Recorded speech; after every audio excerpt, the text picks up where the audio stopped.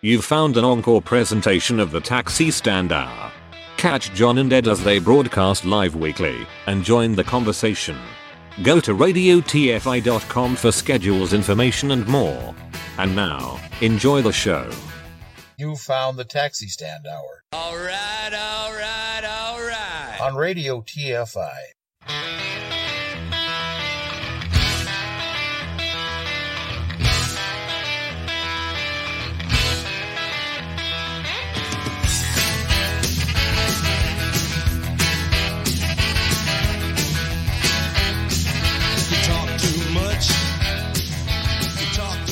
Join the conversation. You can reach the guys at 754-800-CHAT, 754-800-2428, on Twitter at Taxi Stand Hour.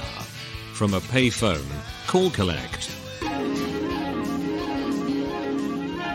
following program is brought to you in living color on NBC.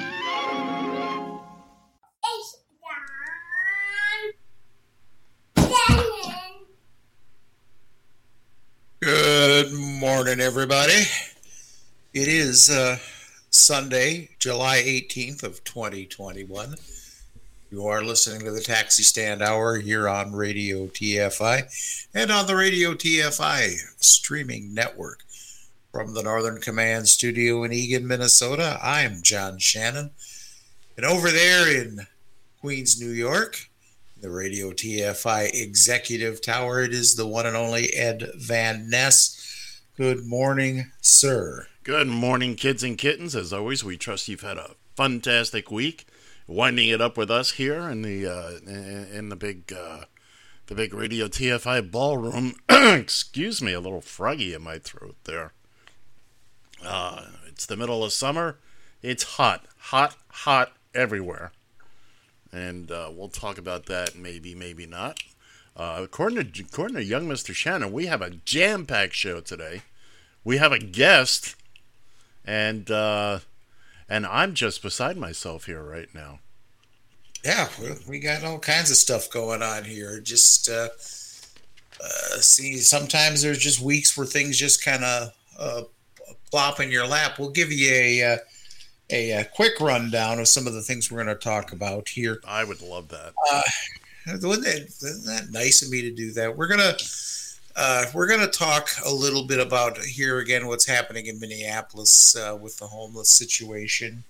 Our good friend Shannon Bassett is going to join us here a little later on in the show, and we're going to talk about how the homeless are being treated in certain parts of Minneapolis now, and quite frankly, it's a little astonishing. And I got a couple questions for Shannon on that, and we'll talk a little bit and see if there isn't some things that can be done. There are also some areas, some cities who are actually handling things the right way. I had about a 6-minute video here, but I think I'm going to wind up more talking about it than playing the video. Oh yeah, you are. What Ed doesn't understand when we do this show is that there are days when we are wishing we had an extra 6 minutes to play with here. It's an embarrassment of riches today. Oh yeah, exactly. Did you? Wait. Keep telling the people what else we're going to talk about with this jam-packed show. We are. I am. Go ahead. Don't get sidetracked. I'm not getting sidetracked. Yes, you are. Did you? I'm doing it right now. Did you know that there is? Yeah, exactly. Did you know that there may be there is still a legitimate chance that one Donald J. Trump could actually be reinstated into the presidency? Oh, and this is what they're saying. Wait a second. We're doing jokes. We're doing fantasy stuff. Well, it doesn't. Don't go into the whole story. Just hit the headlines. I won't. What else are we talking about? Well, he really wants to get off of that. And one of the other things I want to cover at some point in time today is with the COVID numbers rising again. do we really give a damn about the people who are unvaccinated and refuse to get the vaccination? We'll cover that a little bit later. Time-wise, time slots, well, that's always in flux, so we'll see, kind of play that. Also, we have a guest. I said we had a guest. Oh, I missed that. I don't pay attention. You don't. You really don't sometimes. My God. But anyways, why don't we get us rolling into the stock report? Oh, yeah. Because that'll bring us into the first. The first topic. You're gonna like this. You're gonna like this one today.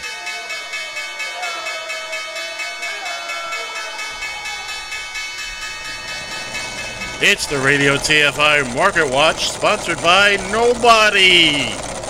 Uber closed the week at $46.19, down $2.88. Meanwhile, Lyft ended the week at $53.40, down $8.10. This has been the Radio TFI Market Watch. Please sponsor us. Told you you'd like it. Kind of looks like Lyft needs a lift. How about that? How about that? Oh, how about that? Do you see the value of this spot? It's a payoff. There's an eventual payoff. There's gonna come a day when we're gonna be able to. We're not gonna report how far it's gone, but what it's worth. At the close of business Friday, Lyft was worth 2 cents. The day is coming. Well, the stock market has a different opinion right now. I wouldn't give you 2 cents for either Uber. Be that or as Lyft. it may. Exactly. I want to get. I don't have much of a script today. Normally I have a whole bunch of stuff in front of me. Today I don't. Other than the stock report, I only have one other thing that really caught my eye this week that I felt, and it's apropos of nothing. I just think it's a wonderful quote, and I just want to put it out there. And this is from the late great Muhammad Ali. Float like a butterfly, sting like a bee. Ali was quoted once as saying, "The man who views the world at 50 the same as he did at 20 has wasted 30 years of his life." Absolutely. I actually got that from Shaletta. I saw her post something like that. Yeah, and I just again, apropos of nothing. It's got nothing to do with anything we're doing here. I just thought it was a fantastic quote. Words to live by. How's that? And that's it for me, folks. See ya! There you go. I got nothing else. So, and it's a good thing I don't either. No. It's the Radio TFI quarter hour. Yeah. We got a little busy on Twitter this last week here. Who that? That would be me. Oh.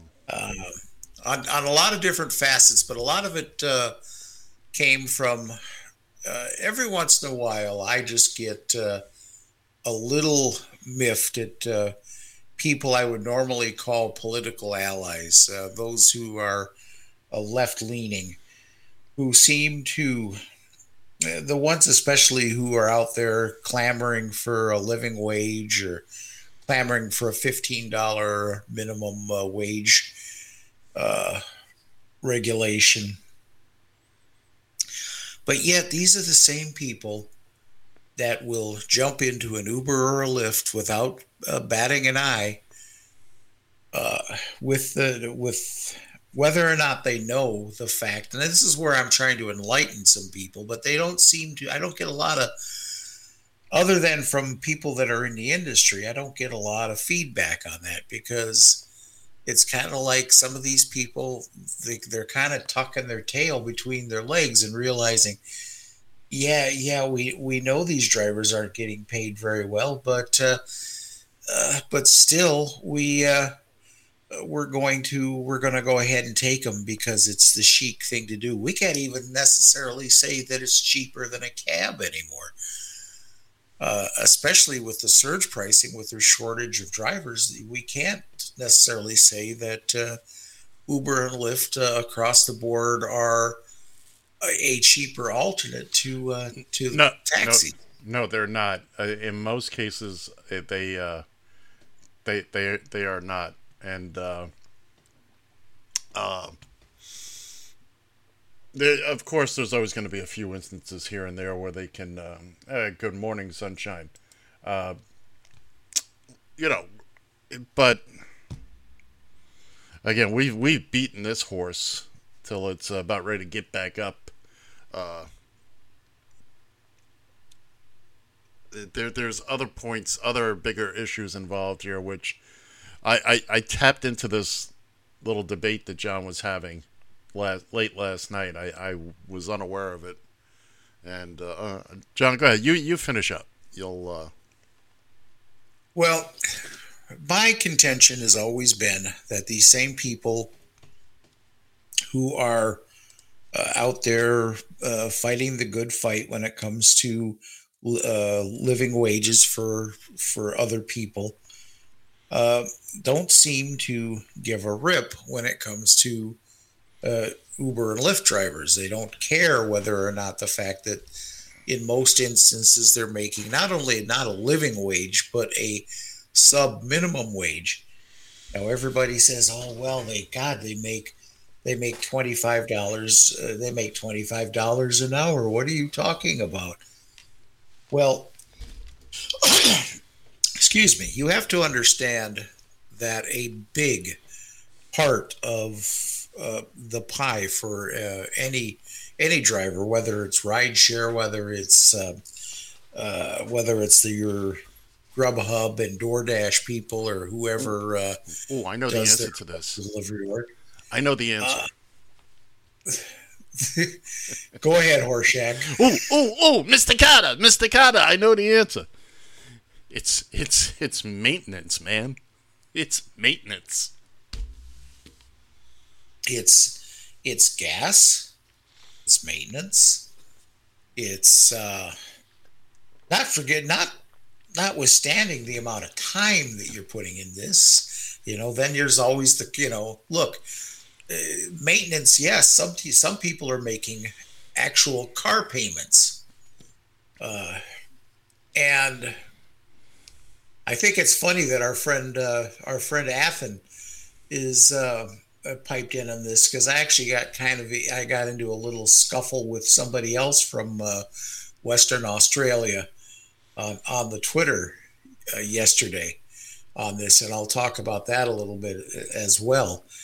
But it just seems like people just don't give a damn, and it annoys the heck out of me. And it was brought to my attention on a couple of different occasions, a couple different people, that even the ones that are the most out there in the liberal world, people like Elizabeth Warren and Bernie Sanders, even. They don't seem to even care. I mean, there are events where AOC was a part of an event where don't. I'm sorry. Look, don't. Just don't. Look, I believe. And I want to believe that it's her supporters and her people, her staff, or the people that are underneath them. It's not her that are setting these things. I want to believe you. She's a goddess and an angel, okay? And she's my representative in Congress. Forget the fact that I'm smitten with her. Well, then tell her to stop taking Ubers and Lyfts. No. That doesn't happen. No. Moving on. Yeah. Moving on. But, Jesus. I knew it was a mistake mentioning her. You see that? And you did it anyway. So, I find it stunning. And then the ones who get pissed off because they go into they order an Uber or a Lyft and they get pissed off. I got 25 minutes to catch my flight. I'm going to call for an Uber because a couple of times I got lucky and they were right around the corner. Well, the times they are changing. Mm-hmm. One particular person got pissed off because the the driver wouldn't, I guess, pull off the street and into her driveway and load her luggage for her. And, and wait a second. I've always said, if you're going to do the make-believe taxi thing, do it all the way. You pull in the driveway and you load the bags. That's part of it. And you know something? I would have done the same thing. But here's the deal. It's like I was telling somebody yesterday. You go to McDonald's, you have a certain expectation for service. You hope that basically you don't die from all the trans fat and all the other crap that goes into your Big Mac. It's a slow killer. You have a certain expectation when you go into McDonald's. When you go into, let's say, P.F. Chang's, it's a little different expectation. You're paying for a little bit better quality. You're paying for a little bit better service. For a slower death. Well, there's always that too. But that people just have this sense of entitlement when it comes to Uber and Lyft. And the best part about it is these people, tipping is definitely in their, if they would come around and tip, it wouldn't be a bad gig. It wouldn't be bad. Maybe then the drivers could maybe make up for some of this, but shit, half of the people that ride Uber or Lyft think tipping is a city in China. Oh, yeah. And I just don't understand where people who are the ones that don't have an excuse for riding Lyft and Uber are the people who are out there on the front lines, saying that the guy that's flipping your burger needs to make $15 an hour. And I do believe they should.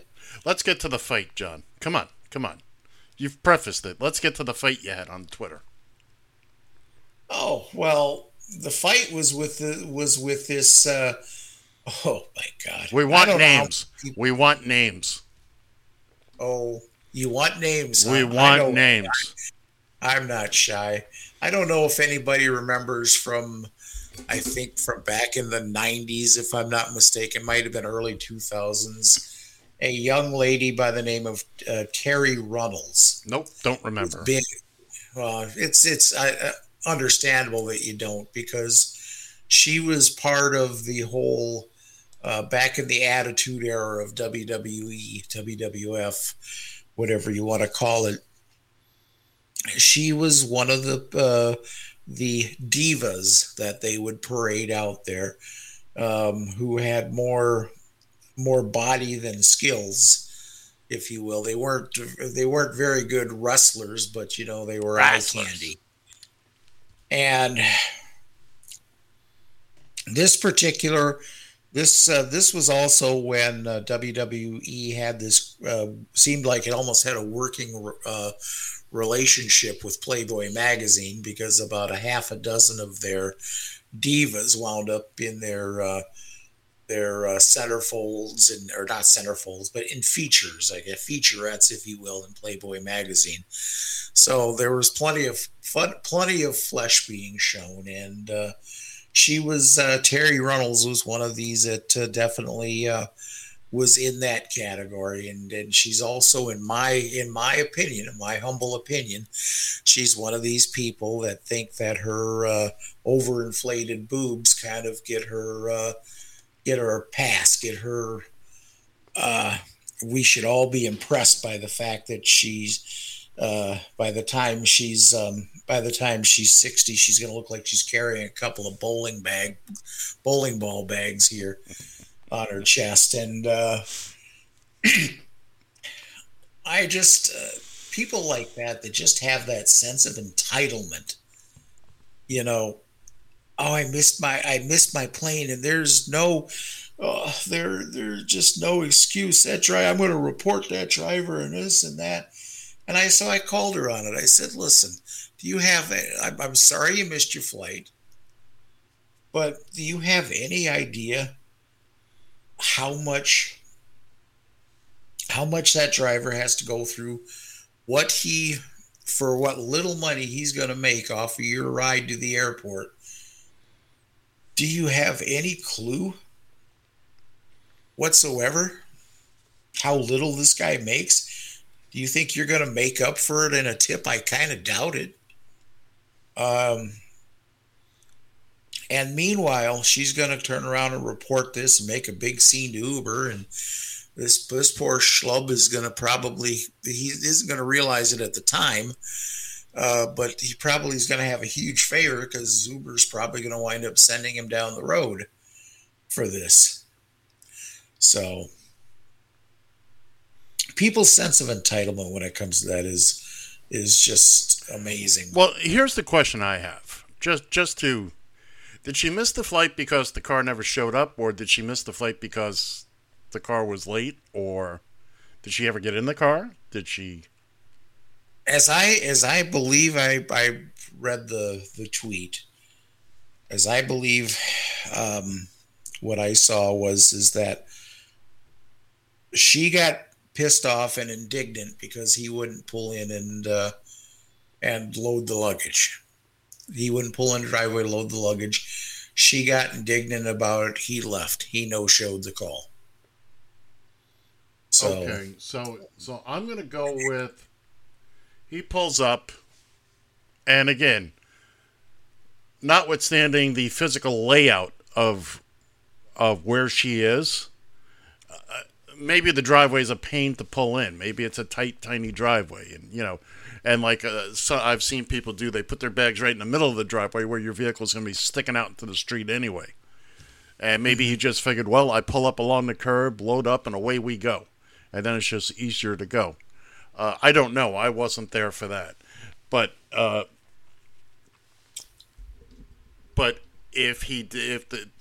keep saying he, but if the driver did not, okay, so did the driver get out and even attempt to load the bags? It sounds like a no.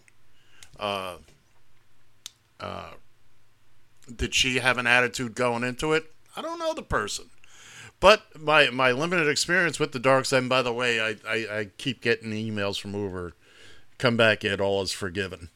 So that tells you where they are right now, their desperation for drivers. Side note, I thought about it. I thought about telling them, okay, I'm ready to come back to work to see how far along the process I got. Then I realized I gave up my hack license here in New York. I can't do it. So. You did give up the hack license. Yeah. That's right. I think I remember you saying. Yeah, we talked about that. To do that. Yeah. So all right. So she's getting all up and bothered. Again, is also a situation where people wait till they're shaving it down to the last couple of minutes of calling for a car. Lord knows I had that happen enough times over the years. Oh, sure. I've only got 20 minutes to get to the airport. You maybe should have called a little sooner. And it's not one of those situations where I'm the third car to get the call or anything like that. Heck, I had people flag me down and then try to blame me for them being late. What? I was driving down the street. You're the one who, I don't know what happened in your life before we met. A quick story. Before they completely redid Fort Lauderdale Hollywood International Airport some 30 some odd years ago, the main entrance to the airport, excuse me, there was a railroad crossing. You literally had a railroad gate that would come, trains went by. So I get a dispatch. It's probably my second year of driving. And the gentleman gets in, businessman, suit and tie and all that. He's going to the airport. And again, this is the 80s, so running late is... People treated planes like the bus. So we get to the airport. Ding, ding, ding, ding, ding. The gates come down. And we're first. So here comes the northbound train. And this guy is doing backflips. I gotta catch my flight. Hey, what can I do? There's, the northbound train comes by, and then comes the southbound train. We must have sat there 15 minutes waiting for two trains. Oh. And he's screaming and yelling, and I said, "Hey, man," he says, "No, you were there within a couple of minutes. You did your job." Okay. He says, "I may have to give it some more time." Yeah, maybe. I mean, it was odd that the two trains came by, but a lot of people still cut it too close. They don't take into account you may run into a little traffic. You may run into, who knows what you got to give yourself about a 30-minute pad, to. So last week, did we talk about what I had figured was a good per mile rate if you're out there driving anything, even what I do? So I sat down and crunched a few numbers. And I'm not a well-known mathematician, but I did crunch a few numbers, and I figured. Let's say this: your math certainly can't be any worse than your reading. Oh, did I show you what happened to my finger? By the way. Anyway, just in time for our guest to arrive. Yeah, this is just. Hi, Shannon. Oh, hi. Hi. I didn't know I was on. Oh, of course. Hey, we don't waste any time here. Please, I'm gonna still want to finish up with what we're talking about here, real quick. So I figured it out, and actually, to tell you the truth, it's funny that Shannon come on because this was some of the things I learned from her father, as far as how to analytically judge if I'm having a decent day or not. So I figured it out at today's money. I figured it out that for every mile that you are behind the wheel of your vehicle, you need to be making at least $1.20 per mile that you're out there on the road. All right. Now, as much as I would like to get deeply into this, I think it would be very rude to our guests. So, I like this because, I grew up with my dad in the transportation business. And he actually, in 2013 or 2016, he received a plaque from the city of St. Paul, the St. Paul, Minneapolis commissioner at the airport for the best business. Okay. And then Uber came. Well, believe me, that's why I'm sitting where I am today. Literally, that's $1.20 a mile does not sound unreasonable. I haven't pumped the numbers in a long time. I used to have all those numbers sitting right at my fingertips because of what I was doing. But yeah, $1.20 sounds at the very least. But you got to remember, you've got Uber and Lyft, they're taking in the whopping 39 cents a mile or something like that.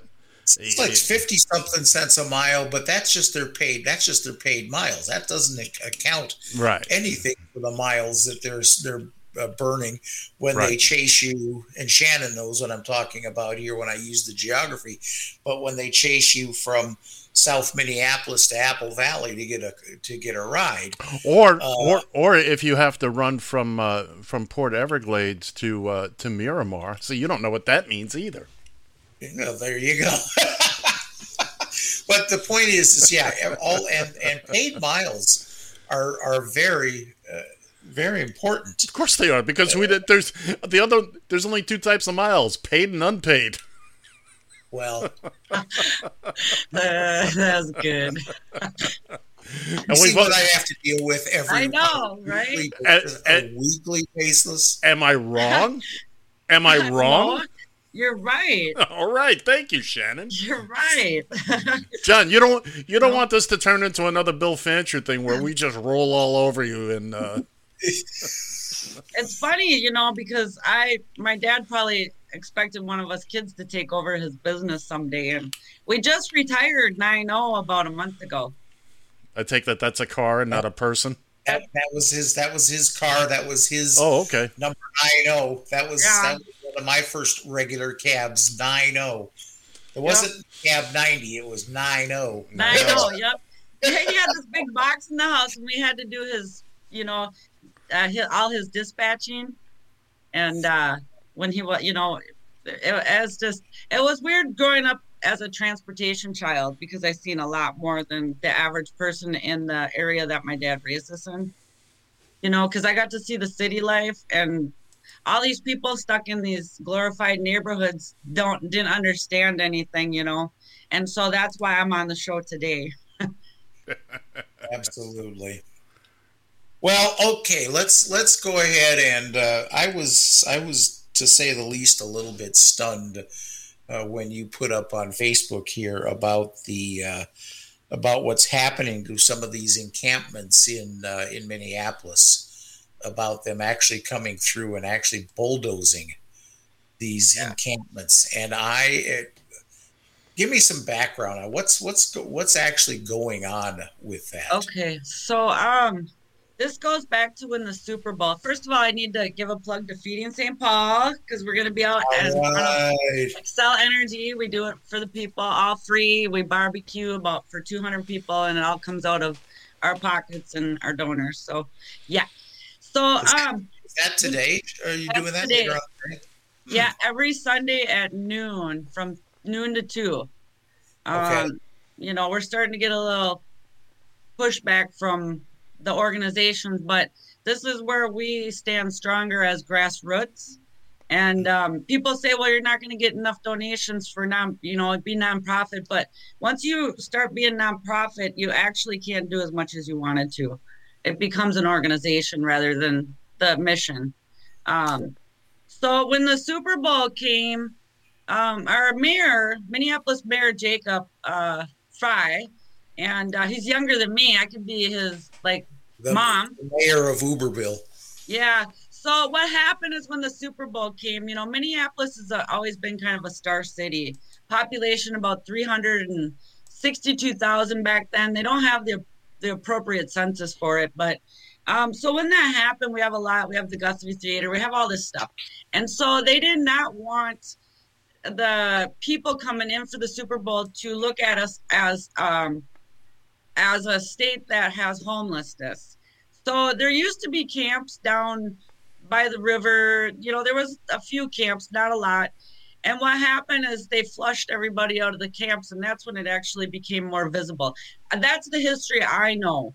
And it became more visible. Then what happened is we went through a scenario with the Wall of Forgotten Natives in Tent City. I don't want to get too much into depth because I did a lot of different kind of work in that. And so then it exploded after that. And because people were coming from all over, and so it exploded. And so what's happening now is we're having a hard time coming to terms with communication and comprehension of what this is all about and the sustainability of housing. And a lot of these people, where I always say it comes from trauma. And with trauma, then you need to medicate yourself to find that self-love. And trauma can be many different things. And also we have veterans with PTSD. But so what happened is the city, they like to come by. Now, realize these people have a tent. They call it their home. They bring all their personal belongings into their home. And so then the city starts, the park board, and start, kind of getting on us. Like, the community's complaining, there's trash around, there's needles around, there's all this stuff and all this environmental change around the encampments. So then the city comes in with bulldozers at the encampment that I do and did a lot of work with a few other people. And KG, he's been doing this for Southside for a long time, and Melissa, they really got their roots in the ground. And so what happens is, this is so real. One day, we arranged to have the encampment cleared by the 15th, on the 15th. And so there was a truck brought over and a big long trailer, and they started loading up our relatives' belongings and homes, and we were going to move them. But what happened in the meantime is they interceded that, and they showed up with, I think, 5 dump trucks and then a bunch of the bulldozers, and they just literally come and scoop and put it all in a pile, all these belongings. There could be medication in there, pictures of their family. They could be Social Security, birth certificate, Minnesota state ID, SNAP card, the only clothes they have on their back, their food, everything just gets pushed into a pile, and then they just scoop it up and then they put it in a dump. Now, never once have I been told that these people have the right to find transportation down to one of the dump sites and start digging through it. They don't give opportunity for that. So what happens to us outreach people is we have to start over from zero. And so when we work with the camps, first of all, you have the campers coming in. And then second of all, you try to, you get all the kickbacks from the community. So you try to explain to the community about these people, but the community doesn't always want to walk over and have conversations and find out why they got from A to B to C. And right now we have a high population of our Native American Indian people that come from Lakota. They're Lakota, Dakota. We have Ho-Chunk. We have people from Pine Ridge. And honestly, we have to find a at this point, 2016, 17, 18, 19, 20, 21, 5 years later, we have to start getting on the officials. And that would be, I believe, us grassroots need to stand strong, and, we need to stop these sweeping, the sweeps, we call them sweeps, from happening, because it's their whole life that is gone in a minute. So then, for like us outreach, what we have to do is, so I spent all day yesterday, and I'm going to get back out there today, getting donors to supply more stuff. So we moved the encampment, but now it's out in the open, and it's dangerous to be out in the open because there's things that happen when we can't watch the encampment. We have our women get raped, our women get prostituted, people that are fighting sobriety, the drug dealers come in and they start, hustling and sweet talking, and next thing you know, they're back into drugs. We have an epidemic of, I would say, I'm going to pass by opiates right now, and I'm going to go straight to meth and heroin. This I see is one of our biggest things right now. And so people wonder why these people, they go by the camps and they yell, get a life, get this, get this. So for one, let's say you were born and you're born on a reservation, and all of a sudden you get molested at the age of 3 by your uncle. And then all of a sudden your mom's off drinking because she's dealing with residential boarding trauma that her family, has been separated. And then you have physical abuse. You see your alcoholic father beating your mom. And then next thing you have to do is you have to start taking care of your parents. That's just one example. The system has failed our Native American Indians that are in the urban area. I'm not going to speak for the tribes right now on the reservations. That's a different subject. But I want to challenge the system, and I want to challenge the Minneapolis area. And we're having a lot of disputes over there of, even our own people are saying you can't have that encampment, but where are these people going to go? You shuffle them out, and then they're going to go sit on a corner. We need to come up with a solution. And I have a friend who drew up a blueprint, and it's a tiny city with tiny homes. If the one in St. Paul got to make it, why can't we find people to sponsor that? But what we need at the camps right now, because they're so dangerous, is we need security. We have different cultures mixing in. We never want to be biased or racial, but the thing is that what people keep forgetting is our land was taken from us. And the city of Minneapolis is Dakota land. And when the Dakotas went to South Dakota and, during the uprising and stuff, they became Lakota. But the thing is if you go back to your history book and go to the library and look at the actual mapping of Minneapolis, you'll see teepees all over. Now, the Dakota, they live in the teepees, and the Anishinaabe live in the wigwams. And so then you look at the style of what happens to them. They end up back in a tent. And some people with trauma can't be in four walls. They're dealing with so much in here. All they know every day is how to survive. And by, being in that community with people that like yourself, all dealing with the same thing, that becomes your family. And then when the tents come through and get swept away, they all get scattered back out. But, there's a couple of people on Southside that are really committed, along with myself, to make sure that we got these campers over to the area we're at right now, which is out in the open. I just don't like that. And then Shannon, we get them all new tents. I want to break in and actually ask you a couple of questions about this. First off, geographically speaking, where was this? Because I didn't see this specifically.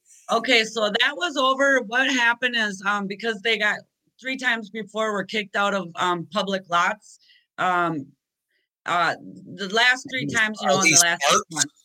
Yeah, the other ones were parks, and we were trying to get on native land. And so what happened is they got moved over to 30th and 29th in South Minneapolis off of Hiawatha. If you go down left, it's an Ethiopian lot that is vacant, and they use it, from what I understand, once a year for ceremonial. It's private land. And the reason why they got put on private land is because that way they couldn't come in and sweep right away.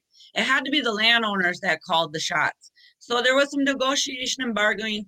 We stayed there for a few months. But then the thing is it's an Ethiopian lot that was vacant. They use it once a month.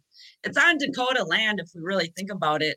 So what we want from the city or our tribes or something is we want to get allocated some functioning land that we can secure and gate off. And all the cities have tent cities.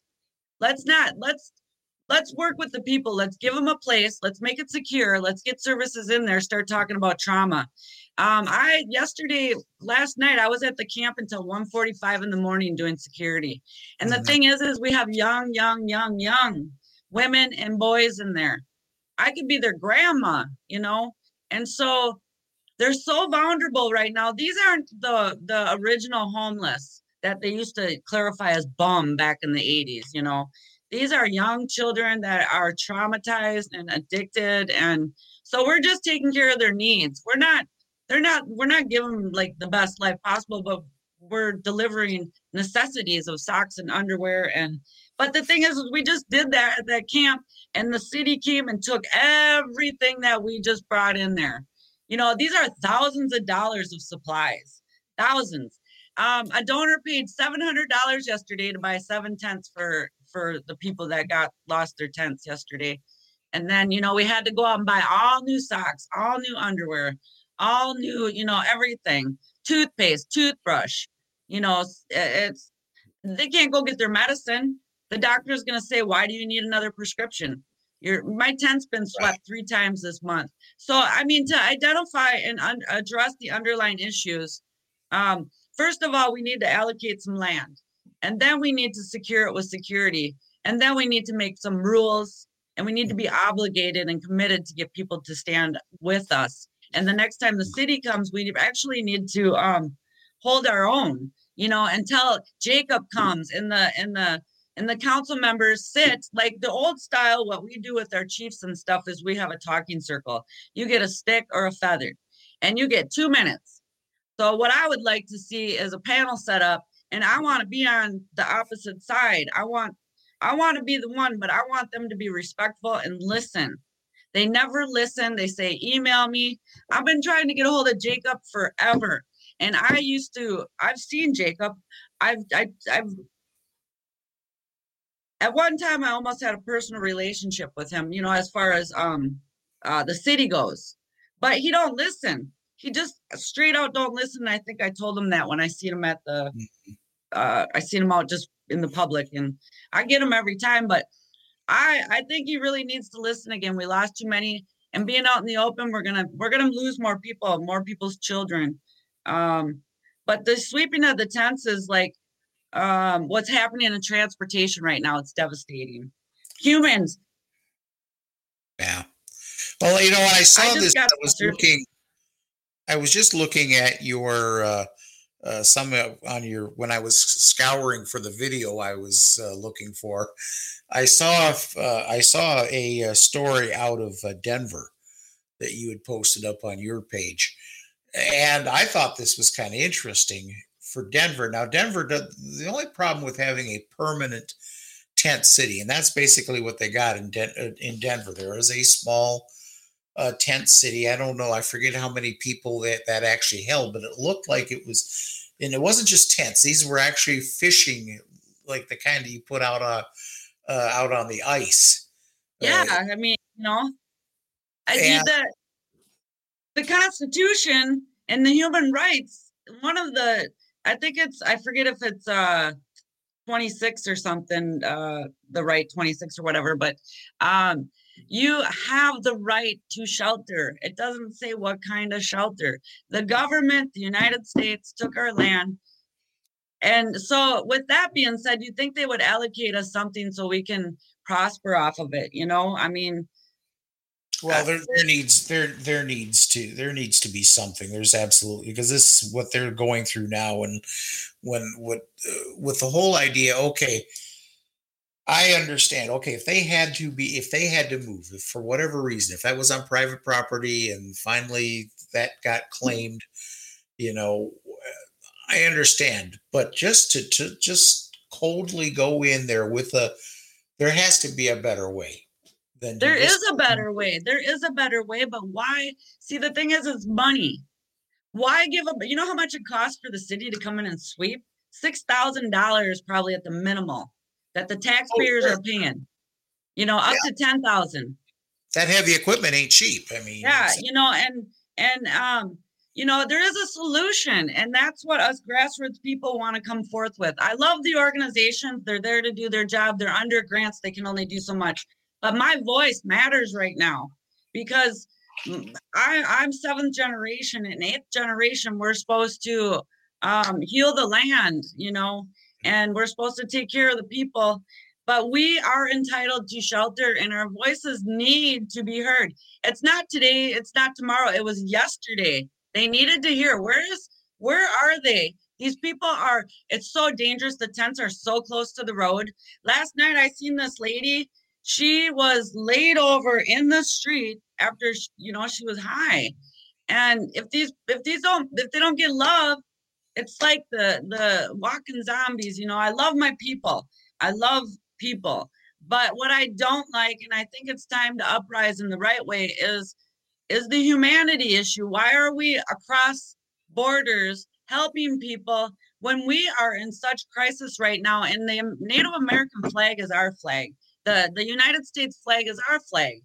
We gave it, Custer stole it, from us. We gave it back. We won the war. But they're trying to kill us out. Let's go to what just happened in Canada.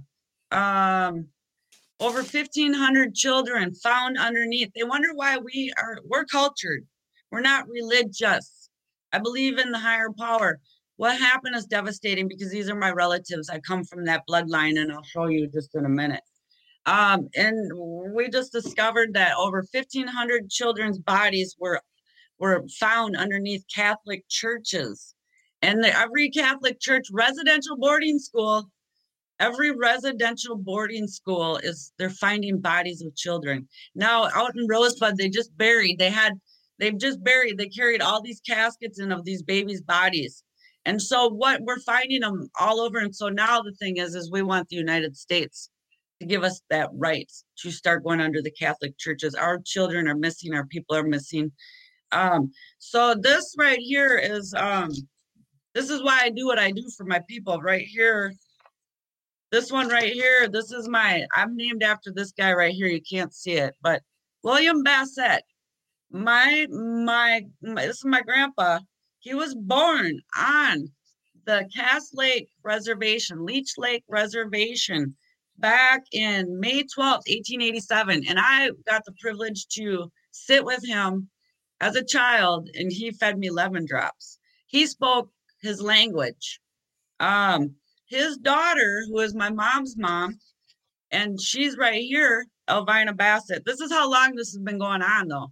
This is my mom's mom, Elvina Bassett. She was murdered on September 15th in 1972. Can't see it.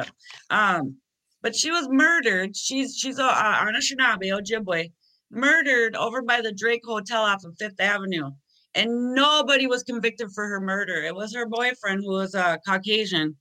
Nobody to this day. And the last witness was 6 months old, who reached out to me, and he just died. Charles Stately III was 6 months old when that happened.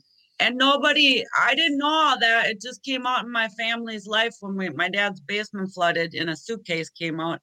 My family, they didn't talk about this. You didn't talk about that stuff. But now that I know, I need to do something about it, and she needs to be honored like that. Now I know why my family has trauma. I know why I have trauma, and I have, it's just like, this is where it starts. How you're treated as a child, what you don't have as a child. I do psychology with children, and the thing is that the moment you're born, if you're not hugged for every wrong mistake you do, that's trauma.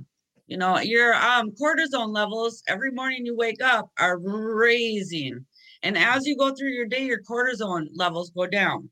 So by lunchtime, the normal person, they're feeling like, oh, I'm getting tired. I want to nap. So the ones that have trauma, they're always up here with their cortisone. It doesn't know how to balance. And finally, it just, the hippocampus in your brain that regulates that stuff doesn't work. So then we end up living a lifestyle of trauma. We traumatize our children, and then we end up homeless. Homeless isn't always by choice. Homelessness isn't always because of a financial reason. But what they're doing by sweeping the camps is wrong. And I would quit my job. More problem. Yeah, I would quit my job. I could not do that to somebody. It's like a tornado ripping down your house. You're so mad at that storm. It's like your house being burnt down. You can never replace the items in a house fire. They're gone. And so this is like what it is when somebody's home gets swept in an encampment. It's, I couldn't sleep the other night. I go to work Monday through Friday. Then I'm really starting to seriously decide if I want to, give up what I do, but I do, I just really think it's time to step out of the box and get fully into what I'm doing here, because it's so needed. And if we don't have people like me, KG and Melissa and some other ones, it's never going to change. And my uncle, Mishka Benensi, who was the spiritual pipe keeper for the northern area up in White Earth, and he passed in 2008. He always told me, there's going to come a time your people are going to need you and use your voice. You're a strong Ogichida Kwe, which is a warrior. So this is like an endless topic, but I can show pictures and stuff. We always keep the people private, but I think if people ever, like, everybody ran down to Chicago and Lake for the looting, I need to see it. Well, what you need to see is what's going on right here in Minneapolis on the corner of Franklin and Cedar. Started out in the 80s as 2 signers, 3 signers. And now every corner, you can't drive a corner. And since the encampments changed on Friday, we have garbage, we have needles, we have people passing out on the sidewalk. And I respect that, because I care about them, and I'm not going to lecture them. I'm not going to tell them it's wrong. That's why we need an encampment where we can start organizing and getting services in, and people with life experience. Medical, especially life experience. That's very life true. Experience. But you do need medical. You do need. Yep. People need a place to go for. Maybe to help with some of the addictions and stuff like this. These people need help. They don't need persecution. They don't need to have what little of their possessions that they have ripped out of the ground and whatnot and dumped into a damn dumpster or into a dump truck or whatever. Yeah. They need help. And Yeah. this is you're absolutely right when it comes to Mayor Fry. Let's put it this way. I didn't care much for him as he ran for mayor. I have my own theory on how suddenly he got his big war chest for to be able to win the mayoral election. Yeah. And I think that money's actually starting to dry up a little bit. So Yeah. maybe I think one can yeah. hope that Yeah. one could hope that maybe we get some new leadership in here in Minneapolis, because there are a lot of things that need to be taken care of here. Well, he knows me because every time I see his post come through my timeline, I'll put a picture of what we're going through. I had a bullet in my driveway the other day.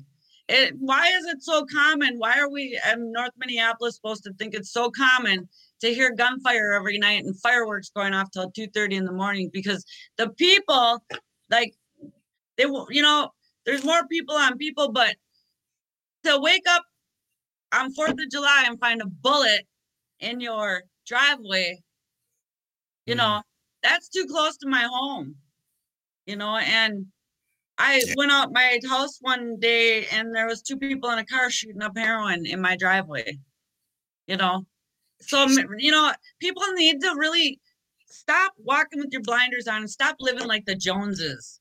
We all have problems. Let's start addressing it. If you don't address it, you know what? Someday it's going to happen to your children.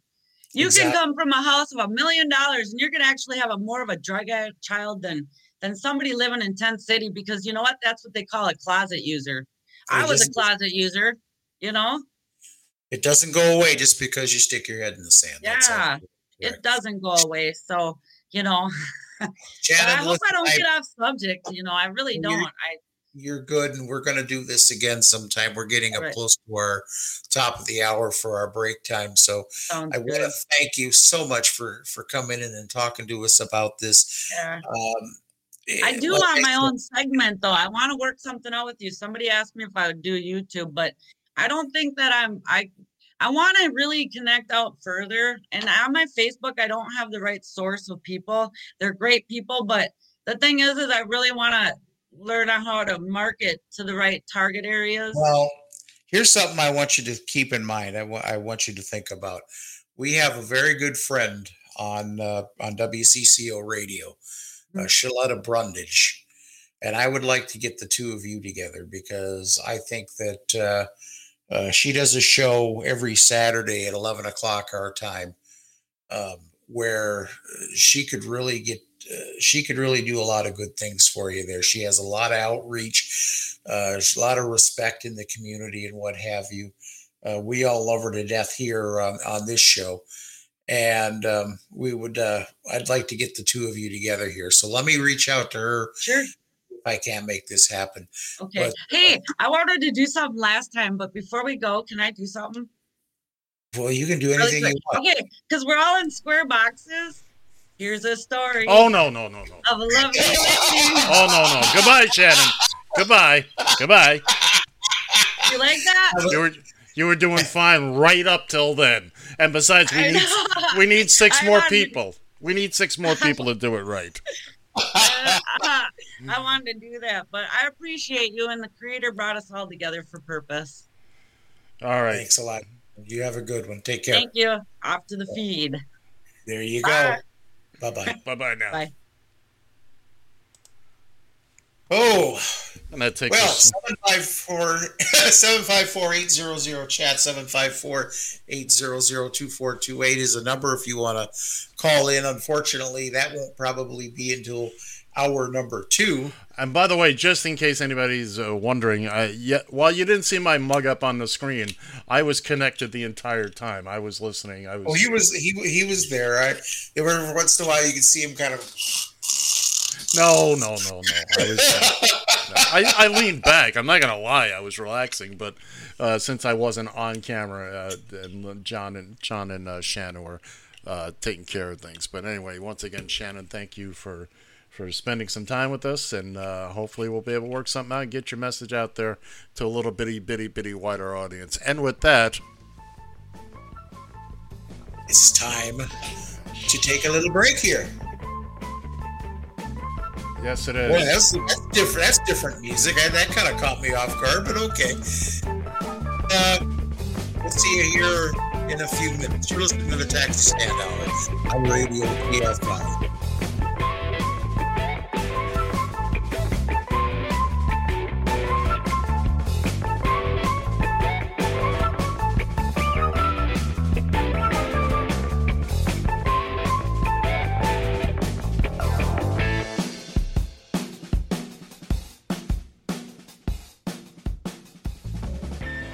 TFI. You found the Taxi Stand Hour. The worst talk radio I've ever heard in my life. On Radio TFI.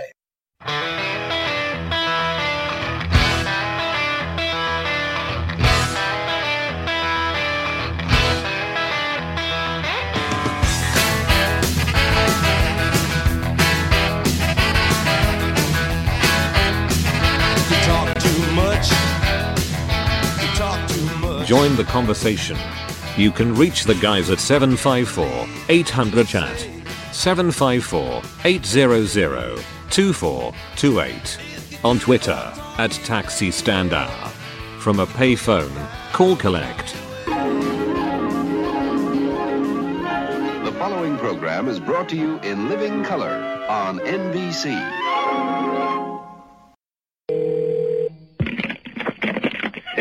Mickey Mouse office. Mr. Mouse?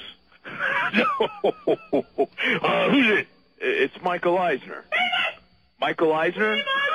Hold on a second. What are you doing answering my phone, Remus? Sorry, boss. It's Donny Osmond. Donny Osmond, what do you want? It's Michael Eisner, sir. It's not Donny Osmond. It's Michael Eisner, the past president. Oh, boy, Eisner. Good morning, sir. How are you? I'm almost done with you, pal. Sir? I was looking at the ratings for this nightmare you had us going through. I'm a celebrity. Get me out of here. What a smashing success, sir. What? That thing was in the toilet. It was unbelievable. If you break down the demographics... You know what, Eisner? Save it. I'm just happy it's over. Sir, I believe the second go-around will be much better. The second go-round? You must be on crack. We're not doing that thing again. Why do you want to bring that back? Because the first time around, you barely missed toppling the entire network? Well, sir, it's already done. What do you mean it's already done? Nobody ever told me it was already done. Hang on. Remus! I'm on the phone with Remus. Yeah, boss. What the hell are you doing? Running some conduit, boss. Do it quietly, Remus. That's not quiet enough, Remus. That bluebird stinks like an armpit. Sir, our May sweeps will be amazing. I'm a celebrity. Get me out of here, too. Instead of 15 nights, 40 straight nights. 40 nights of I'm a celebrity. Get me out of here. You're killing me. And the celebrities, 10 times better. Oh, my God. We got... Hold on. Remus? Remus? Yeah, boss. Take the harmonica. Yeah. Slide it up your back end. Walk it out. All right, boss. All right. We've got Bernie Capel. Who? Bernie Capel, the doctor from the Love Boat. Oh, for heaven's sakes, he hasn't worked since he did the Stop Snoring spray commercial. We've got a real hottie, Adrienne Barbeau. Oh, my God, she's terrible. And someone I know you'll love, Billy Bush. Oh, wait a minute. Is that the president's annoying nephew? That's the one. Oh, for heaven's sake. You can't put him on there. And the... Hold on. Oh, yeah. Remus! Remus! I can't hear you, boss. I'm still... Remus, I'm on the phone. Can't hear you, boss. Stop drilling! What are you making? Making a new credenza, boss. What's wrong with my old credenza? Your shellac-am shot. My shellac-am shot? That's right, shellac-am shot. Oh. Making new one. Oh. What? Oh, I don't care who you have on this nightmare. Well, we definitely have some major A-listers, sir. We've got Scott Bakula and Leonard Nimoy. Even Remus doesn't remember Leonard Nimoy. Sure I do, boss. Remus, I wasn't addressing you. Sorry, boss, but he was from Father Knows Best. Oh, my God. I'm surrounded by idiots. Hey, Remus, I thought I told you to put that harmonica up your butt. Sorry, I farted, boss. Oh, don't fart in the office, Remus. The bluebird's coming at me. Here, take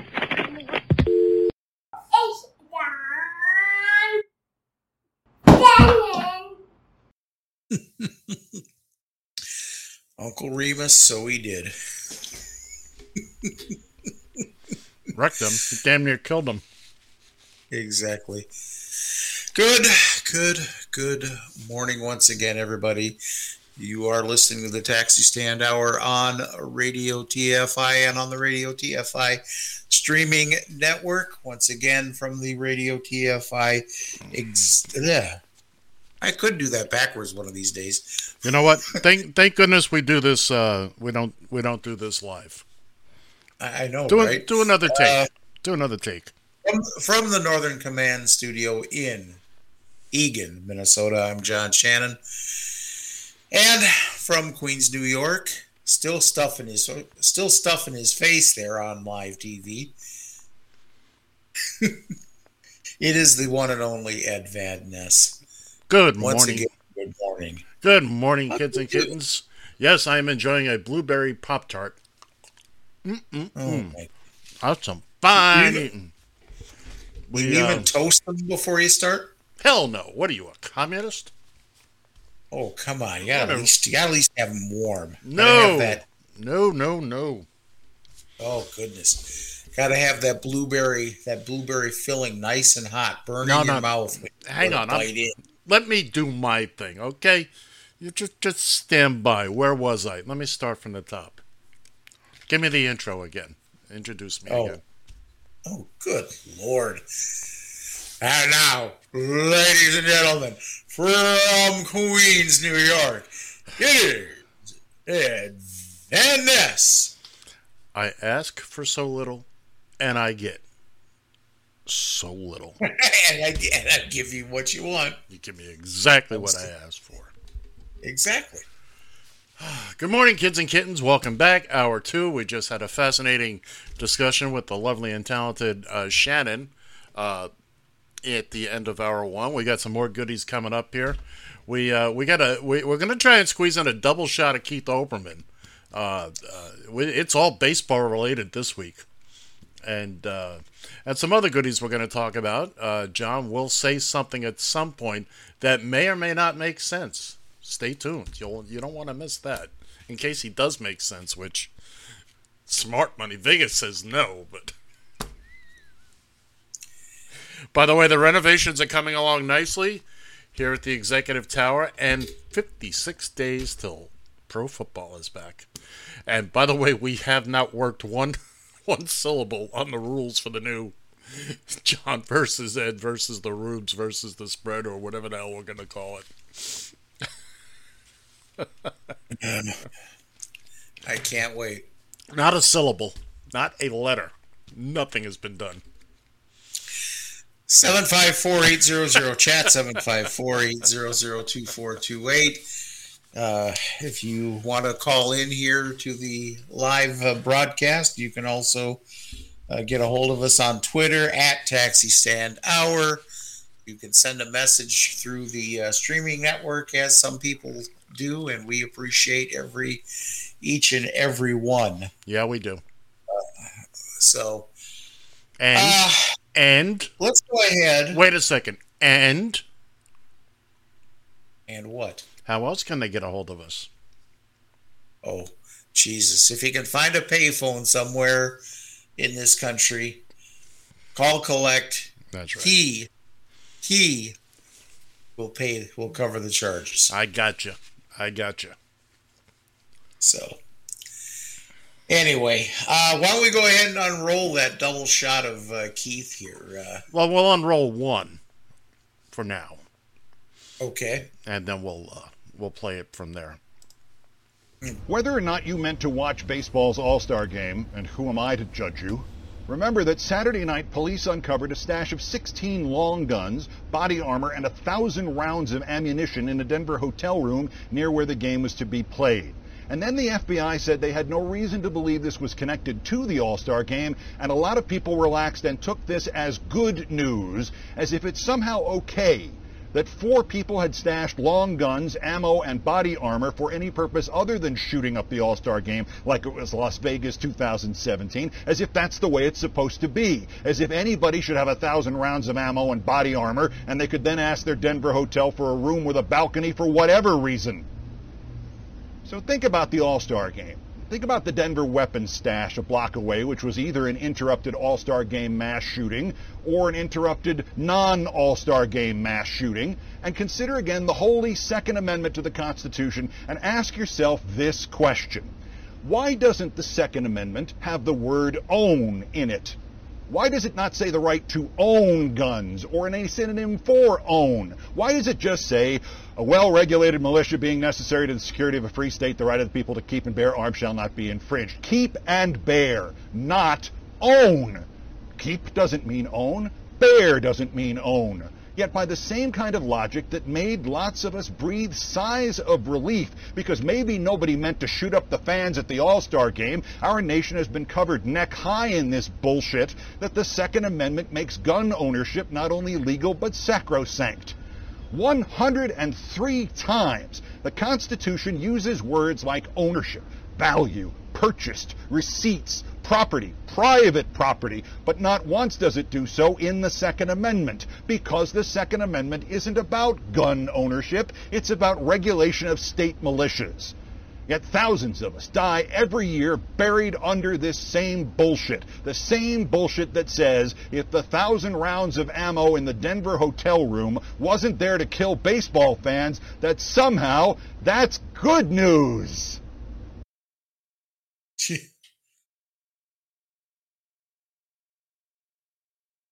Muted. If you're trying to say something, Ed, you're just not coming through here. Oh. Anyway, I was saying that's a point I wasn't aware of, that the word own isn't in that Second Amendment. I've always believed it was about a militia and all that. It had nothing to do with individual gun ownership, and it's been blown wildly out of proportion over the years. And but he's not wrong. Why would somebody bring 1,000 rounds to a hotel room? Yep, exactly. What was the point? What was and the FBI? What a load of horseshit. Now, I don't know if there was anything else going on in Denver other than the All-Star Game at that particular point in time. But what a load of horseshit that this wasn't somehow in tune or in touch. Yeah, but even if it wasn't, like, go ahead. I'm sorry. Okay, maybe whoever did this intended on getting caught, intended on having all this armament discovered. But maybe they were trying to make prove a point. After all, the game got moved from Atlanta to Denver because of the draconian voting bills that had passed in Georgia. So it could have had something to do with that. Maybe there was no shooting intended. It was just something put there to be seen. Because let's face it, this is, nobody was hurt in this. So this is just going to be, if there's any penalty at all, it'll just be a slap on the wrist. So Right. But it goes back to what Oberman said. Even if it wasn't about the All-Star Game, why? Who brings 1,000 rounds of ammo and long guns? Just to make a statement. That's all really what they did. I don't believe that for a second. There are many ways you can make a statement. That's anyway. Yeah, but not all of them make the national news. Well, you got a valid point. All right, let's finish up with our Keith Olbermann baseball type streaming stuff, our All-Star edition, and we'll talk about this on the other side. It is time for all unvaccinated athletes to be removed from their teams. The first game after baseball's All-Star break, the Red Sox at the Yankees, was canceled. At least 6 positives on the Yankees, including a player just back from the All-Star game. If the All-Star game was not a mini super spreader event, if it wasn't the COVID home run derby, we all lucked out, just as if the upcoming Olympics aren't a full-scale super spreader disaster. For anybody but a player to get onto a baseball field now, they have to produce proof of vaccination and wear a mask because many players remain deliberately and even defiantly unvaccinated. It's the players who are now the risk to everybody else. This is madness. They are public figures, they are role models, and they are enabling this subculture of selfish, stupid, arrogant, dangerous vaccination refusers and vaccination conspiracy nuts to continue to help COVID-19 as it attempts to reclaim dominance in this country. Hell, Los Angeles County just reintroduced indoor mask mandates. Between the Delta variant and these idiots who won't get vaccinated, we are starting another wave. This message to the unvaccinated, the athletes especially, those of us who sacrificed and didn't whine and moan for a year, are fucking fed up with your selfishness and your stupidity. If you want to catch this disease, if you want to die from it, ain't nothing we can do to stop you. Have fun. But you will not turn this country back into a place where the rest of us, who aren't morons and aren't afraid of either needles or science, have to walk around in fear for our own health or for yours. Even now, nobody will demand you get vaccinated, but the time has come. It's safe. It's free. If you still won't get it, fine. You don't get to come out here and ruin it for the rest of us, especially the vulnerable who really can't get the vaccine for health reasons. You don't get to go on the planes. You don't get to go in the malls. You don't get to go to the bars. And you, the unvaccinated athletes of America, you don't get suspended. You don't get fined. You just don't get to go into the stadiums and into the Olympics and ruin it for everybody else. Well said. I think that's our new lead in here. As long as COVID's coming back, I think he can replace Professor Medley there. Perhaps we'll have a meeting about that. We'll have a meeting about having a meeting. Yeah, there you go. He's absolutely right, and I am to the point. Of course, I shouldn't say I'm to the point because I felt this way all along. I'm 100% vaccinated. You're vaccinated. Mm-hmm. Why should we really give two shits about these people who refuse to get vaccinated? Why should we care? Well, especially since a lot of them are suddenly now experts in science. I don't know what's in it. You don't know what's in a hot dog. You don't know what's in that cigarette you're smoking. You don't know what's in most things on this planet. And for you athletes out there, especially you ball players, explain to me how a curveball works. It's all science. But you can't do that. It's that tiger or whatever stuff that they're using to make the ball spin more. Look, the overwhelming majority of us have decided that this is the best course of action. And Alberman's right. If you don't want to get the vaccine, well, that's your choice. But I am fully on board with some kind of vaccine passport, if you will.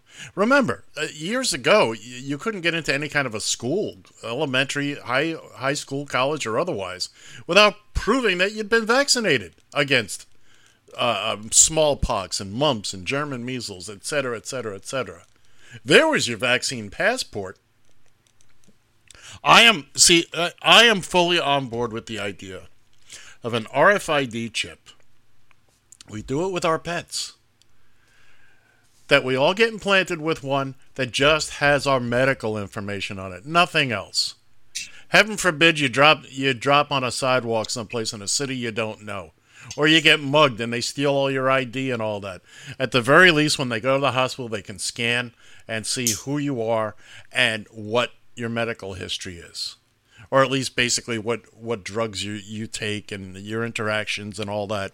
And this is something that can definitely be put on there. It's not an invasion of privacy, not as long as we have these damn phones in our pockets. Okay? Yeah, here's the number one right here. That's right. This bad boy knows everything about you. And where are the culprits still? About you. Yeah. And some of you are watching or listening to us right now on these devices. And you're not going to think twice about putting this in your pocket. You're letting John and I come into your little pocket. And trust me, you don't want to know what we're doing in there. But seriously, enough is enough. If you don't want the vaccine, we'll set aside a little area for you. But yeah, he's right. Opelman is right. You shouldn't be allowed in the bars. You shouldn't be allowed. It's very simple. If you're afraid of needles, trust me, I hate needles. I despise needles. Here's how I learned as a child to get past that. Look away, and by the time you feel it, it's over. Exactly. I never watch myself getting a shot or when I get an IV put in. I never watch that because I hate needles. Absolutely hate needles. But did you see here on our little box we got a laughing face. Ken Coons. Yeah. I'm glad you're listening, Ken. Hey Ken, do you have you been vaccinated? We wonder if Ken. This will be my new mission. If Ken Coons isn't vaccinated, I may just fly down to Texas and hold him down and poke him myself. No, you know what? I take the stance that our own Dr. Michael Osterholm here from the University of Minnesota, he says he hasn't been vaccinated. Well, I don't care anymore. I don't care. I'm vaccinated. I'm protected.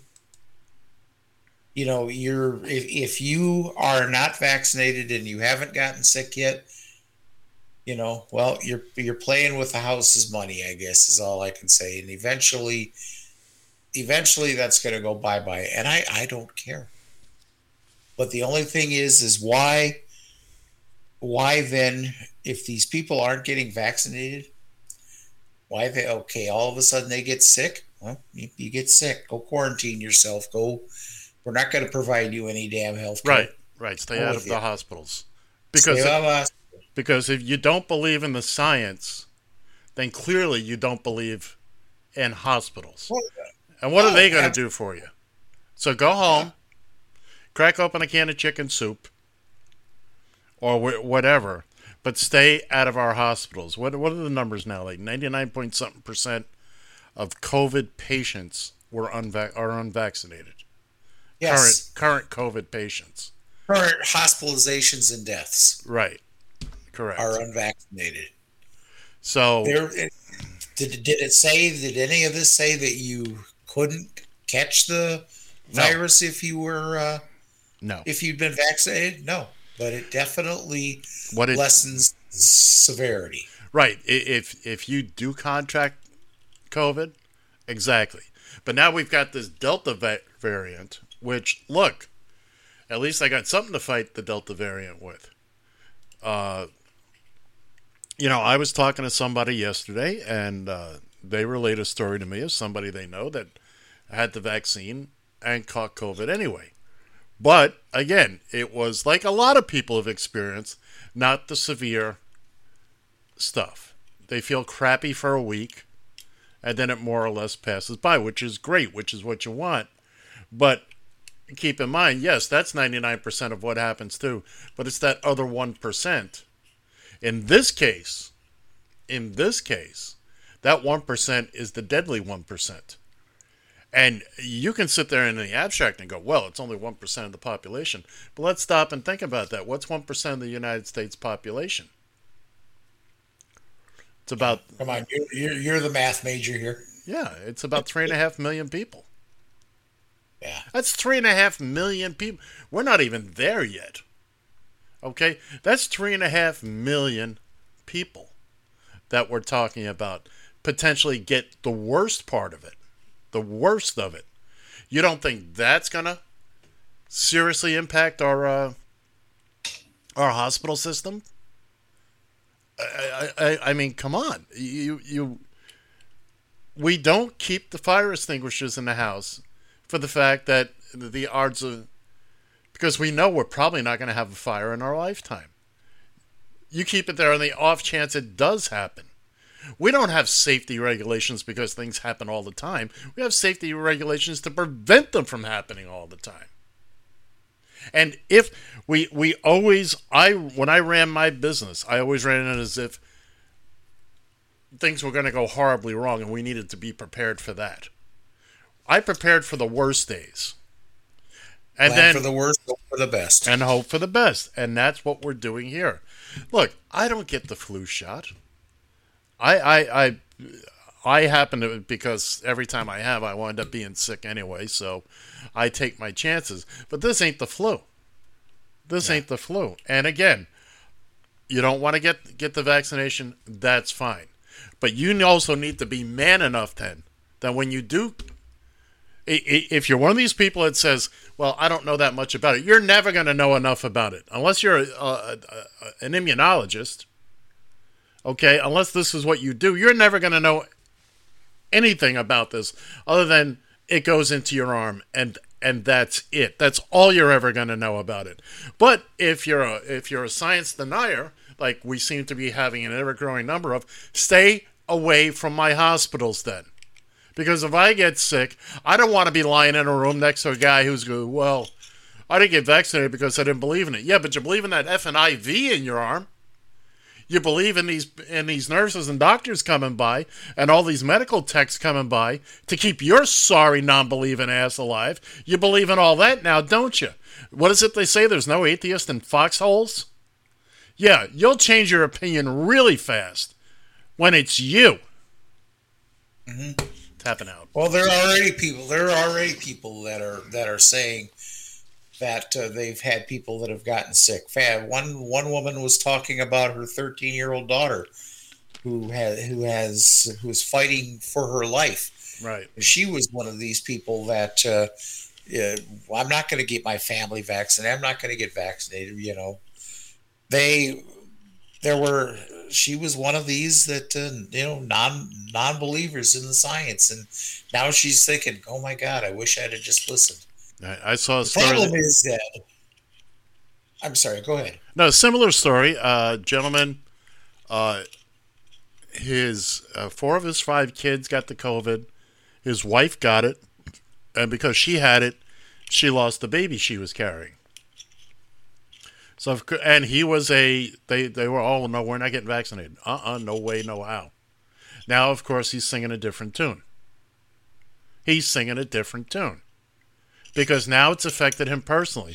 Guess what? Science doesn't give a flying rat's ass what you believe. It's going to keep sciencing on.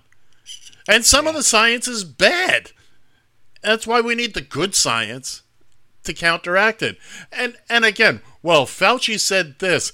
Science is all about making mistakes. You make mistakes to learn. Very rarely do they get it right the first time. Okay? Very, very rarely. Think about yourself. Anything you've ever learned to do in your life. You didn't do it perfectly the first time. You didn't walk the first time. You fell down on your big diapered ass. You didn't ride a bike the first time. If you didn't have training wheels, there was somebody running along next to you. And you crashed into trees, and don't tell me you didn't, because I know you did. And we didn't wear helmets at the time, so you're just as loony as the rest of us.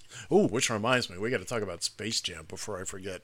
But again, if you're doing this, I don't believe in science nonsense, then you need to leave this civilization. Why? Because everything we do is science-based. The fact that you can hear me now is science-based. The fact that you eat every day, the fact that you breathe is based in science. The fact that you drive your car, everything you do is based on science. There have been improvements over the years. If you want to go back to eating plants and living with the dinosaurs, well, maybe science can whip up a time machine for you. But don't give me this, oh, I don't believe in the science. You know, science is not there for you to believe in. Okay? It is there. It is a fact. Science is a fact. Good, bad, or indifferent. Some things are bad for us. And what proved that to us? Science. Yeah. And Everything that's good, bad, or indifferent for us. What proved it? Science. Nice lead in. I saw you there looking for that. Thank you. It's right there. I can get to it really fast. Although it took me about a minute to realize, oh crap, I got this drop. I got to get in there. So. Yeah, there you go. But seriously, no. I mean that sincerely. I don't want to see anybody get sick. I don't want to see anybody die. I don't want. Well, there's a short list, but seriously, kids, stop with this. I don't buy the science. You don't know the science, okay? When you can explain it to me in real scientific terms, what it is about this that you don't believe in, which is the wrong word. Believe is not the word. You don't understand the science. Say that. I freely admit I don't understand the science. But guess what? In this case, I don't need to understand it. I'm feeling pretty good that since millions of people are dying across the globe, I don't really think this is some kind of plot. Again, to track us down. And again, stick that phone. If you're not going to leave it in your pocket, then stick it up your ass and see how the science feels. Put it on vibrate first. 754-800-CHAT, 754-800-2428. Cards and letters. Well, exactly. Hey, I'm a little different from you on this. Like I said, I'm to the point where I don't care. Mm-hmm. I'm vaccinated. My family's vaccinated. My loved ones are vaccinated. If you don't want to get a vaccination, just stay the hell out of the hospital. I don't care. That's where because I am. I might get involved in a car accident. Something might happen to one of my family that's not COVID related. I need that hospital bed. That is those people. Because I'm with the science. Exactly. Speaking of science, you want to see the scar on my chest that proves science is viable? I didn't know what the hell they were going to do once they got in there, but I kind of went with it. John's got. Oh, don't you take your shirt off? It's bad enough I did, but my little toy that I have in here. That's right. Explain to me how it works, John. You can't. I do know one thing about it. What's that? I didn't realize. Well, this is not only a pacemaker, but it's a defibrillator. Right. So if he has a heart attack, if I go into cardiac arrest, this thing throws off a lot of electricity. Let's just put it that way. Right. So I want to be able to the day that I meet you, I want to go into cardiac arrest so I can shake your hand and give us. You're a giant. You're a giant ham buzzer.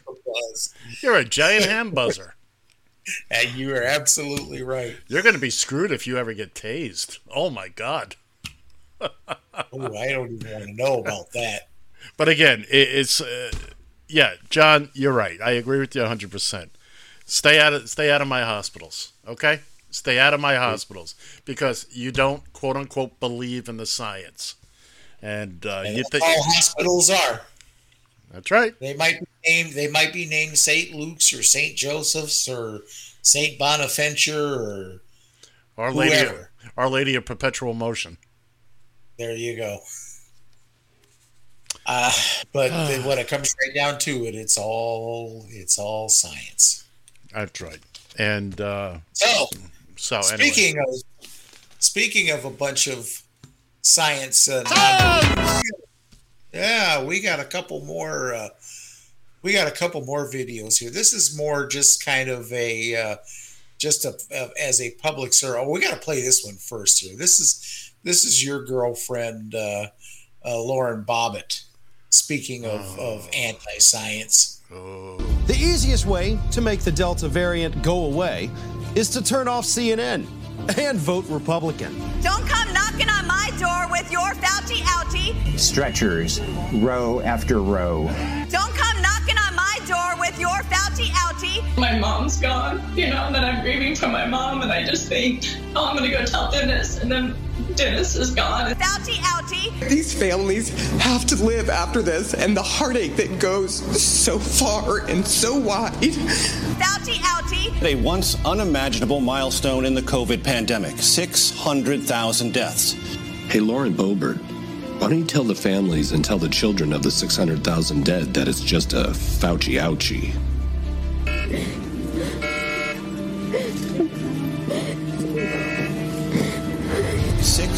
600,000 deaths. 600,000 deaths.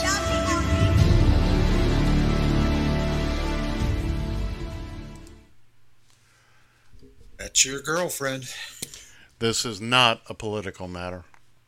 And the people need to understand that this is not a political matter. And we haven't mentioned his name in a couple of weeks, and I'm not going to mention it now. But the former guy, you know, the twice impeached guy, he started this. He started this. We were going to... Right? You mean this guy, right? I know that you have had some time to reflect on what took place on that day, January 6th. It was a very mild-mannered speech. We're going to walk down to the Capitol. Take the Capitol. Because you'll never take back our country with weakness. You have to show strength.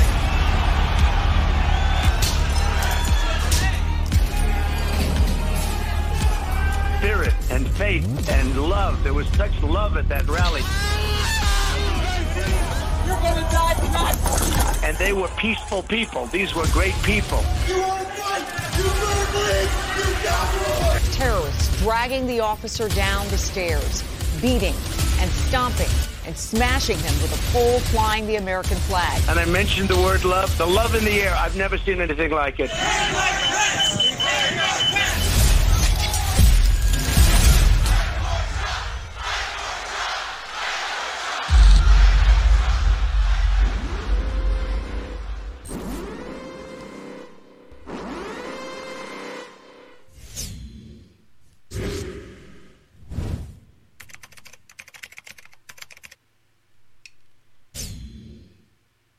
Yeah, that guy. That courtesy, by the way, if you were listening and not didn't have the benefit of the video, was from MidasTouch.com. So, by the way, go ahead. No, go ahead. The Trump love fest here continued last week here at yet another CPAC. Didn't they just have one just a couple of months before, back in like last February or something like that? Yes. So we got to have another one now. Well, you got to give Caesar his due. That's it. You got to cheer the Fuhrer. Yeah, there you go. So at this clown show, apparently they were passing out some form of some, I don't know what it was, some card that stated how Donald Trump will be put back into power. Right. By August 13th. Well, no, that's the pillow guy that says that. Well, that coincidentally is the anniversary of my heart attack, so that would be. Yeah, and that's when I'm leaving to look at that. Go to Kansas City. Oh, wait a minute. I'm like, that's a Friday the 13th. Yeah, there you go. Right, and on top of that, Friday the 13th. No, this is something completely different from. You're talking about that card they were handing out, the things that will happen to get him back in. There's like 7 steps. Mm-hmm. Yeah. Well, the first one was to name him Speaker of the House. Mm-hmm. And now I did not, and I had to actually look at this, because how the hell could he become Speaker of the House if he hadn't won a congressional election? I found out, and I checked this on several different sources, that they can elect anybody they want as Speaker of the House. It doesn't necessarily have to be a member of Congress for them to become Speaker. Yeah. So what the talk is that they would elect him as Speaker of the House, they would go ahead and then attempt to impeach Joe Biden and Kamala Harris. And guess who would be waiting in the wings to become president? Right. And then you'd see the rest of us storm the Capitol. Yeah. Well, you know something. It's scary, but it is a definite possibility. I will get on a bus, and I will go storm the Capitol. I don't want to. FBI, no need to come knocking on my door. I'm not planning anything, but just be aware if that happens. Yeah, then I will speak to certain people, but I don't understand the appeal. I don't want to talk about him. Honestly, I don't want to talk about him today, and I'm not going to. But anyway, the point I was getting at was that this whole COVID thing has turned into a political football, and it's not. It's not about politics. It's not a Republican disease. You can't stop the pandemic by not watching CNN. You can only hope to contain it. All right, we've been heavy here for an hour and 40 minutes. What else you got? Before I what's with Christie? What is that? The governor of Wyoming? You have one more piece up there. Oh, South Dakota. South Dakota. Well, let's get that out of the way. Rewriting history.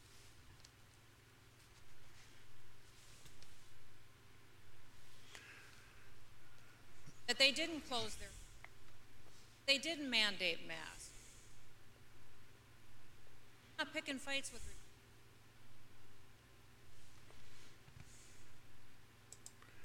Okay, we apologize for the audio problems there, John. It was intermittent at best, so we'll try and get. Well, for those who didn't hear it, that was South Dakota Governor. Hang on, we're gonna rack that one back up. Talk about rewriting history. Nope, it's not going to work today. Go ahead, John. Explain what the clip was. Okay, that was South Dakota Governor Kristi Noem talking about other Republican governors who closed their beaches. Well, you know who she was taking a shot at, don't you? Chris Christie. No, DeSantis. Oh, really? Florida. Oh, really? Oh, yeah. Yeah, it is starting to get to the point now where these Republicans are going to try to find, all they're really doing, if they think about it, if the former guy does indeed run in 2024, the best they're going to hope to do is run for potentially being the next ass kisser in chief. In other words, vice president. Right. Because he'd never bring Pence back. No. And the former guy has already taken shots at DeSantis. Again, I don't want to talk about them. Not today. I'm done. Let's talk about Space Jam. Let's talk about Space Jam. Let's talk about Space Jam. John, have you seen it yet? Yes, I did. Okay. All right, ladies and gentlemen, boys and girls, kids and kittens, there will be spoilers here. Spoiler alert. Be extra special. That's our spoiler alert, Bill. One more time. There are spoilers here. Okay? So now would be the time to click off your radios or lower the volume for a couple of minutes because we're going to talk about Space Jam. And in 3, 2, 1. John, what'd you think? I liked it. Okay. Good movie. Good movie. I saw the first Space Jam. We all did. I don't remember that much about it other than it was Michael Jordan and the space or the Looney Tunes. Looney Tunes characters. I don't remember who they were playing against, who they were pitted against. The Monstars. What they did was the people they were playing against, and actually they make a cameo in the new movie. The 5 little cartoon little creatures.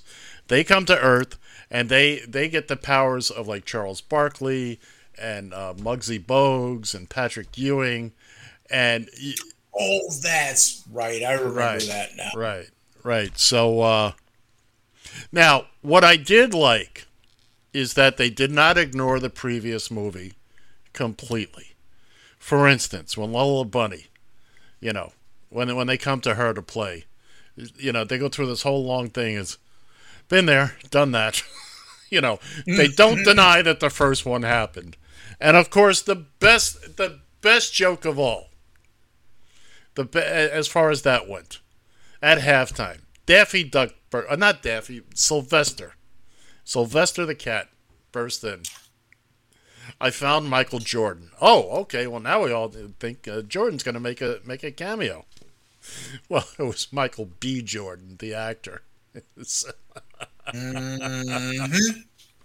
And now, what I got a particular kick out of, and the story was fine. I mean, I thought Don Cheadle did a great job. I thought the name was a little weak, Al G. Rhythm, but but what really got me was all the Warner Brother cameos in there.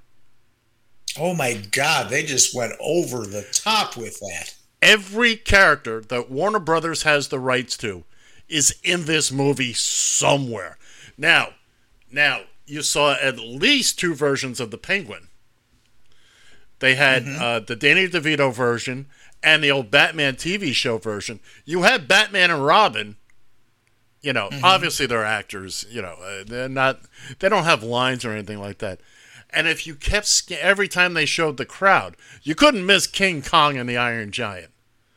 And then there was a Young Frankenstein, an old cartoon, and Peter Potamus was hanging in his boat balloon, and just literally a cornucopia. They go through all the worlds, and there's Harry Potter world, and and it was just magnificent what they did. They just threw it all in the pot. They said, you know what? If we're gonna go, let's go big. And they grabbed every character. I promise you, in those crowd scenes, I'm sure within a week somebody's going to have a list of every cameo in that movie. The plot itself was, let's face it, how many times can you do international supers, the greatest basketball player in the world has to play with the Looney Tunes to save fill in the blank? It's really a one and done plot, but they managed to pull it through. They pulled it off, and it's a good movie to sit and watch, and it's and it's funny. A little too video gamey for me. I understand that was the point of the plot. That was the point of the story. But of course, the best thing is when the Looney Tunes start being the Looney Tunes. Oh, of course. That's what you're tuning in for. And I will say this: I'm still very, very disappointed that Pepe Le Pew was not in this film. Yeah, that kind of stunk. Yeah. Well, look at you with a little pun there. But they took him out because they felt, well, his womanizing ways would, It's Pepe Le Pew. It's a 60-year-old, 70-year-old cartoon. He's a cartoon skunk who likes to, he loves the ladies. He was supposed to be in the Casablanca scene where Yosemite Sam was. Oh, by the way, one thing that slipped by, Yosemite Sam and Elmer Fudd no longer carry guns. They no longer use guns. But it slipped by. It slipped by, and they came up with that after this. I guess they were too deep into production to. But you tell Yosemite Sam to shoot. What's he gonna do? Come on, that was just natural. Yeah, and I still feel that they didn't give Foghorn Leghorn enough to do. I say, boy, you're getting on my last nerve here. It's never enough as far as I'm concerned. And no, it's a good. Would I pay? Excuse me, my chair is getting the best of me here. Would I have paid $15 or $20 I don't know. Is it a good? It wasn't bad. Okay. It wasn't bad. Master Oliver liked it. They actually went to Granny Annie and Master Oliver and Angie went to the theater to go see that. I would have liked to have done that. I watched it on HBO Max. Me too. And I got a big screen and all that, which was fine. But that's got to be a hoot and a holler on the big screen. Big screen. Oh yeah. And again, there were a lot of cute moments in there, and they didn't really they didn't ignore the fact that LeBron James is wealthy and worldwide superstar and all that, but they didn't beat you up on it either. So again, it's a fun movie. It's a fun. The special effects are just incredible. A lot of callbacks to old Looney Tunes stuff, and there's a lot of Easter eggs. If you like looking for Easter eggs, and the cameos are not Easter eggs, they are right there in your face. They are right there in your face. I saw at least 2 Jokers. Didn't see the Jokers. Yeah, I saw 2. I also saw the Jim Carrey's character from The Mask. I saw that one. He was in there. And again, there's just more and more and more. The Scooby-Doo gang was in there. Jabberjaw. Virtually any Saturday morning Space Ghost. They're all popping into my head now. And what you want to look for if you see the movie is you got to look above the court. Look for the ones that are hovering. And when Marvin the Martian.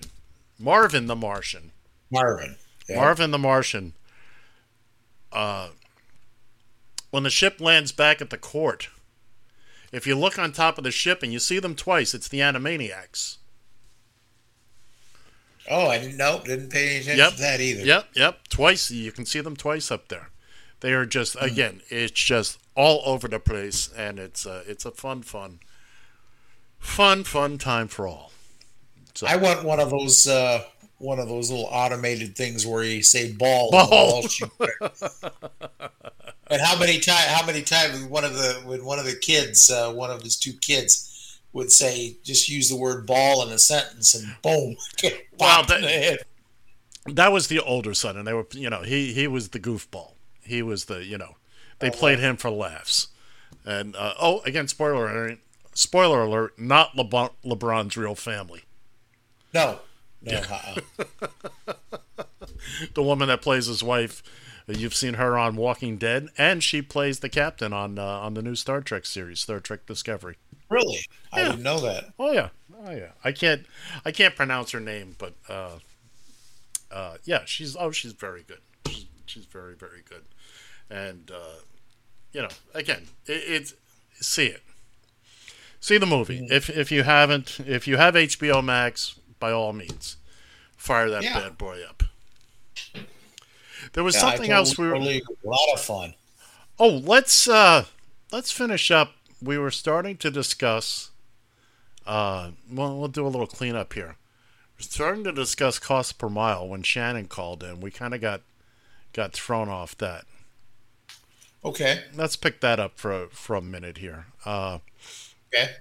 So what were you saying? What were the costs that you had determined? I had figured that you would need. Now, let me preface this by saying that I was thinking more in Uber terms, because they're taking a cut of your money, whereas I pay a flat fee to my company to operate every week. Well, all you do is eliminate that. I was basically eliminating that amount. Your dispatch fee. Yeah, my dispatch fee. So I figured that you had to go between you, your gas, your car, and your other expenses with the car. Right. You would need $1.20 per mile in an for Uber. Every mile driven. Yeah, in an Uber.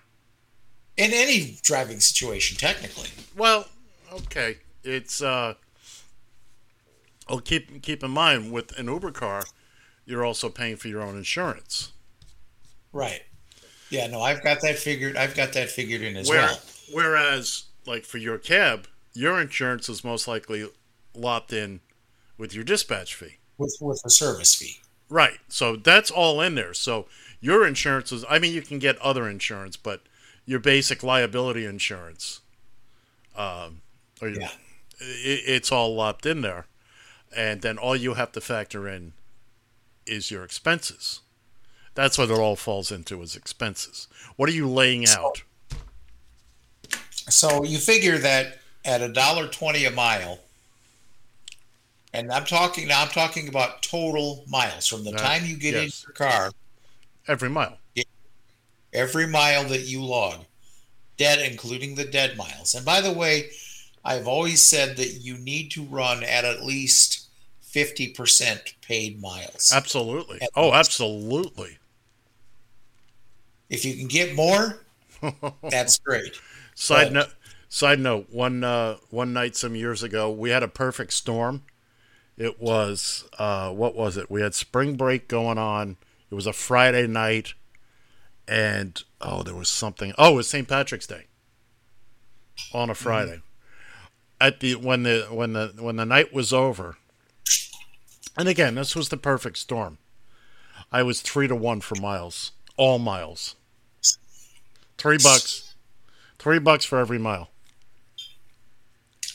Nice. It was beautiful. It was, and that's something you don't see. But you're right. It's about you're at about $1.20 a mile.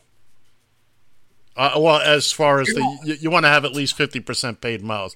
You want to minimize the deadhead miles. They're inevitable. You have to do them, but if you're not doing $1.20 a mile, it isn't worth your time. Right. It also depends too. You're talking about what you're clearing after everything. So $1.20 a mile, if you're banging out 200 miles a day, that's $240. Right. That's a good day. Here's what I'm figuring in that. I pay every day. I pay in as far as service fees to the company. I pay, basing it on a 6-day work week or 5-day work week. I pay roughly $100 a day. Okay. To the company, a little over $100 a day to operate that. So, but in actuality, I'm going to interrupt here. That's actually a 7-day contract. It's a 7-day contract. Yeah, you're absolutely right. I've just decided to make it into a 5-day week. It's really not that expensive, but I understand what you're saying. So, in calculating it with that $1.20 a mile, I take that portion out of it, because quite frankly, if I'm not making over $300 a day in what I'm doing, it's a waste of time. Mm-hmm. And I was having quite a few days like that during the COVID, where I really ran into a lot of trouble. But things are starting to bounce back, and now I'm actually having every day this week, every Monday through Friday, I was over $300 by, it's quite a bit. Actually, had one day close to 400. And on how many miles? 150 or? I was doing about 220, 230 miles or so. Not horrible. Not horrible. No, what I always liked was when you knew it was busy when, again, you weren't doing as many miles, but you were taking in the bucks because you're dropping off and picking up at a couple of blocks away. So your dead miles were being just blown out. Just blown out, and but you're not wrong. Depending on your market, about $1.20 a mile after expenses is what you need to be making. These Uber guys are nowhere near that. They're nowhere near that. I don't understand. You see, with that $1.20 though, that also takes into account the fact that 56 cents of that per mile is what the government allots you for expenses, for your vehicle, for your gas, for your maintenance. So We'll maybe pick up on this a little bit more next week, amongst other stuff. Thanks for joining us. For Ed Van Ness, I'm John Shannon. But I got the money. Baby, won't you please stop? You talk too much. Flee up! I can't believe the things that you say every day. If you keep on talking, baby, you know you're bound to drive me away. Yes, if you keep on talking, baby, you know you're bound just to drive me away. Yes. Yes, dear. Yes, I'm listening.